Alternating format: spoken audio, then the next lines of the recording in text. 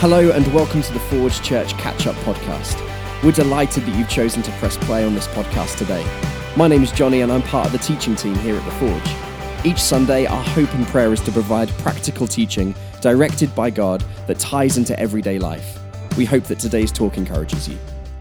Well, hello everybody and welcome to part 3 of our series, Heroes. Hey, this is the first time we're doing a live talk as The Forge for about 4 or 5 months, so I'm super excited about that. And we're in our series, Heroes, and we all love a hero, don't we? Whether it's on the cinema screen, whether it's in a comic book, whether it's an individual that we know, or maybe a part of your family, we love stories of heroes. We have some heroes around here, as Finn said earlier. We're in kind of like a temporary space at the moment that we're currently redoing in order that we can try and make the best space possible for our live stream services. And there have been a bunch of heroes who have made that happen. And if you're one of them, if you're watching online, we are so grateful for you. Thank you for the time that you've been able to safely put in here in order that we can deliver these services. But we love heroes. We love the ideas of people who see the need and meet it. People who knew the price or know the price and they decide to pay it. We love those stories of the people who are the best of us. And it's true that 2,000 years ago, people loved heroes then as well. In fact, what we've been doing is going through an ancient document of heroes, people who had particular spiritual significance that taught people how to live. And we've been kind of matching up some of those heroes with the heroes that we know and love today and kind of trying to find them as partners or similarities or whatever in order that we can go through those a little bit to find out how we can become heroes ourselves. And so here are a couple of people that we've looked through so far. Here's the first one, Abraham. If Abraham was a superhero, he would be Captain America, partly because he was known for his character before he was known for his power, partly because he has a big A on his head, and also he was the first in a long line of heroes. Now, whilst Abraham couldn't kick bad guys 6 feet in the air, Abraham was someone who partnered with God in putting a broken world back together through radical hospitality and an inclusive character. So that's why Abraham was kind of super, and you can do that at home if you were someone who was radically inclusive and showed a hospitable character. But then last week we looked at a guy called Joseph and the Technicolor Dreamcoat, really well-known story. But Joseph would definitely be Spider-Man, teenage guy, probably wasn't particularly popular within amongst his peers. And just like Spider-Man, he found out that with great power comes great responsibility. In fact, with Joseph, we found that he was super because he remembered his identity. And he was someone who remembered his identity, the place he was called to, and the values that God called him to uphold. And so Joseph was super for that reason. And we're going now to look at perhaps the most famous superhero of all time, perhaps certainly the most recognizable superhero of all time. It's this guy, Superman. I mean, we all know Superman, the pants, the big S on his chest, the big red waving cape. Superman is definitely one of the most recognizable characters of all time. And if he was going to be one of these Old Testament historic heroes that we're going to be looking at, he would probably be Moses. And we're going to be looking at Moses a little bit later on, but the thing that these guys probably have in common is that they both show how to embrace a purpose that goes beyond themselves. And so we're going to be looking at how you can embrace a purpose because you do have a purpose that goes beyond just yourself. So Superman's story, if you've been able to go online on Facebook, Twitter, or Instagram and see some of Matt's 30-second superhero bios, you'll know a little bit about Superman. Most of us do. But Superman's story starts on the planet Krypton, and when it's at war, he's sent off in a little spaceship pod from his parents to escape, and it lands on the alien planet Earth, where it crash lands, but he's raised and adopted by two Earth human beings, two parents. And as he grows up, he finds his power within. He finds out who he really is, and he uses it to fight injustice against the evil Lex Luthor. It's an amazing story. But actually, it's one that probably comes from the story of Moses, this ancient story that we find in the Old Testament in a book called Exodus. And you might just think that we're trying to sort of grasp at straws here, but I challenge you, after the service, go on a search engine and just type in Superman and Moses, and you'll find link after link after link of people who have managed to find all of these different similarities between this superhero and this historical figure. In fact, it's probably thought that the two brothers that even wrote Superman probably were inspired by or wrote it in tribute to Moses. Now, Moses, who was born into this world at war, these Hebrew slaves that were oppressed and taken advantage of by this oppressive land called Egypt and their oppressive leader called Pharaoh. And so Moses, to escape this genocide of Hebrew babies who were commanded to be thrown into the River Nile, gets put not into a spaceship but into a basket that is pushed down the river and crash lands into a bed of reeds next to who else but Pharaoh's daughter, where he is raised. And as he gets raised up and finds out who his identity is and the power that he has, he uses it to fight the injustice, to try and partner with God in order that the Hebrews, the Israelites, would be set free from Egypt. It's an amazing story. It's a story, in fact, that's told time and time and referred to all the way through God's story with man that you can find in this library that we call the Bible. In fact, it's referred to even in the New Testament, in this book that we call Hebrews, where there is a chapter of superheroes. It was a letter written to Jewish believers who had always had this belief in these heroes, who had found out and discovered and bought into and believed this story of a Jesus who had died and risen again. And the writer of this book, and we don't know who it is, was writing to the Hebrews, and it was kind of telling them that these stories weren't in contradiction of Jesus's life, but they actually were the lead up to Jesus's life. It wasn't in contradiction, it was actually to complement Jesus's life. And so this is what it says in the book of Hebrews about this man, this hero called Moses. It was by faith that Moses, when he grew up, refused to be called the son of Pharaoh's daughter.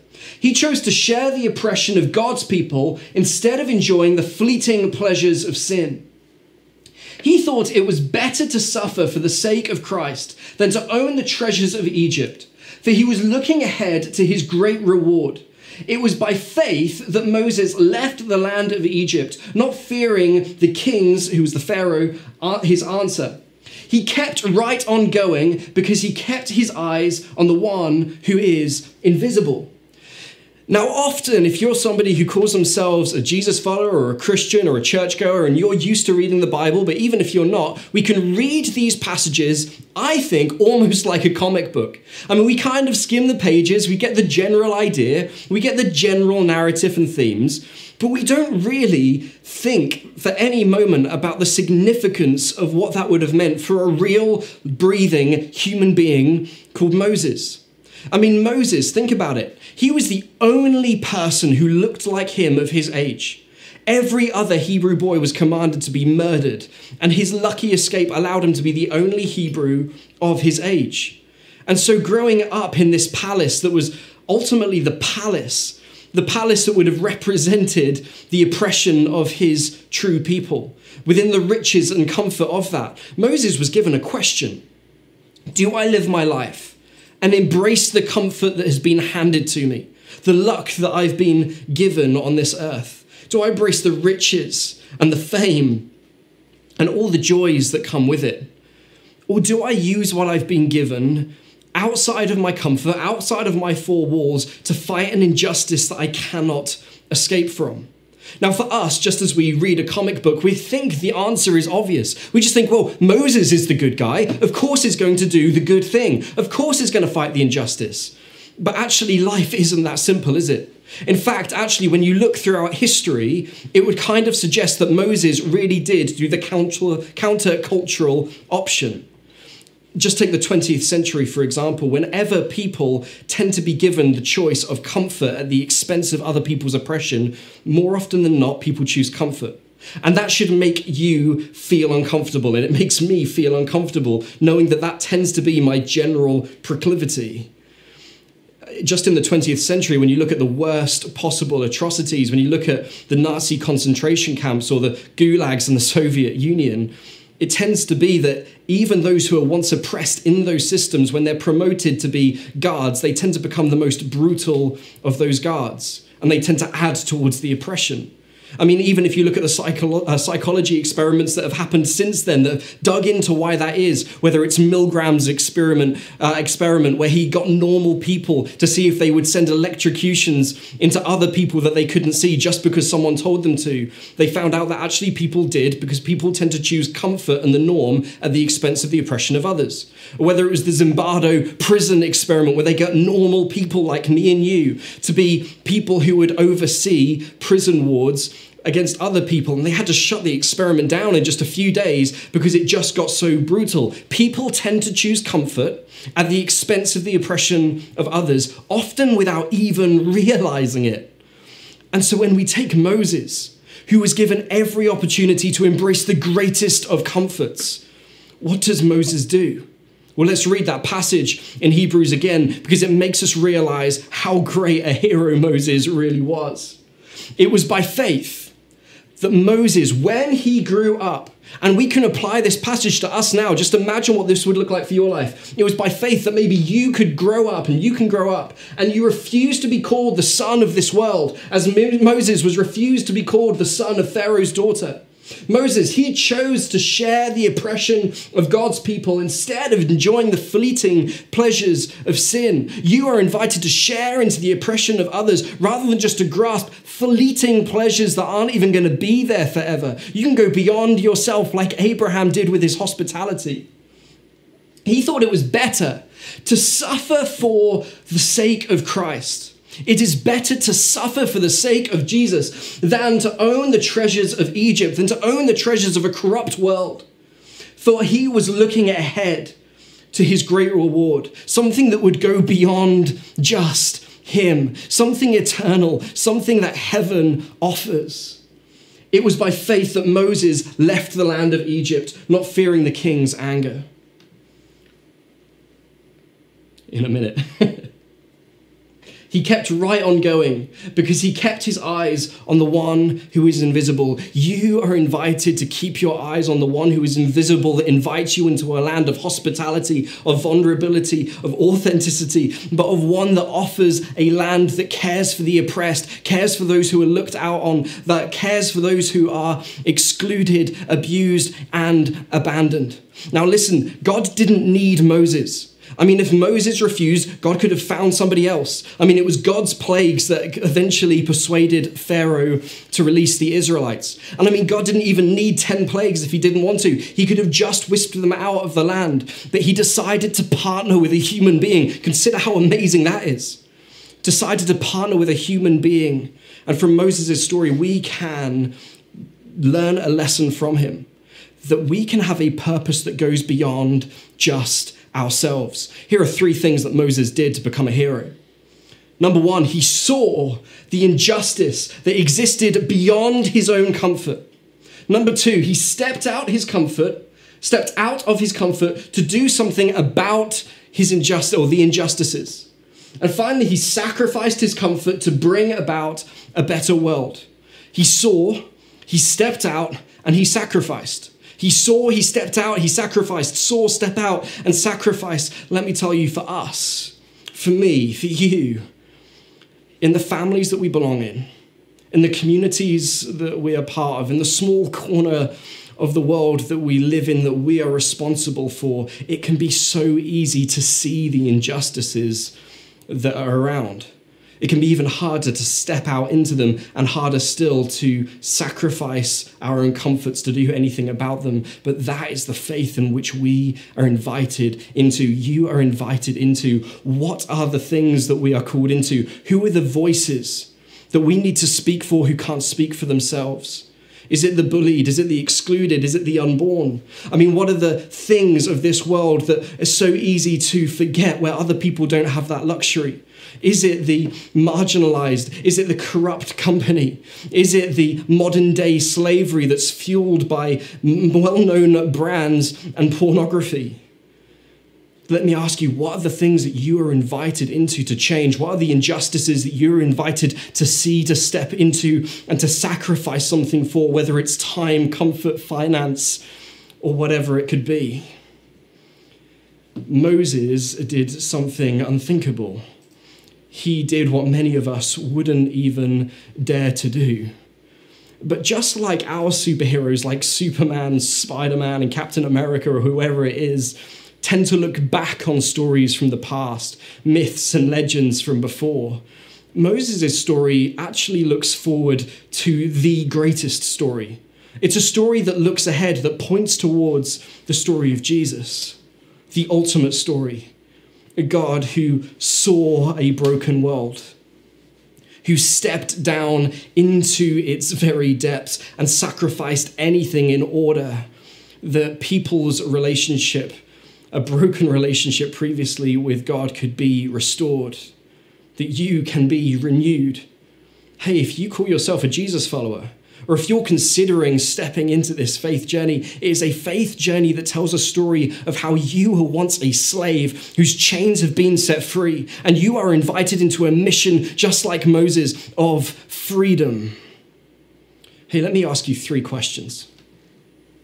Number 1, what is the injustice that you feel called to see, step into, and sacrifice for? What is the thing that keeps you up at night? What is the thing that you know it's easy to turn a blind eye towards because it's easier just not to think about? What are the things that get you angry and you know that there are specific examples of that you can make a difference in, that you can change a lifestyle, change your life and step into that darkness for yourself to make a difference? What is the injustice that you feel called to see, step into and sacrifice for? Second question, where do you fear that God might not come through for you? If you just think, what if I step into that and God doesn't honor that, or God doesn't bless that, or if I lose this and don't get this back, where is it that you think God won't come through for you? I imagine there were plenty of times where Moses thought just that. God, if you don't come through with this plague, if you don't come through with backing me up here, what's going to happen? And that leads to my final question for you.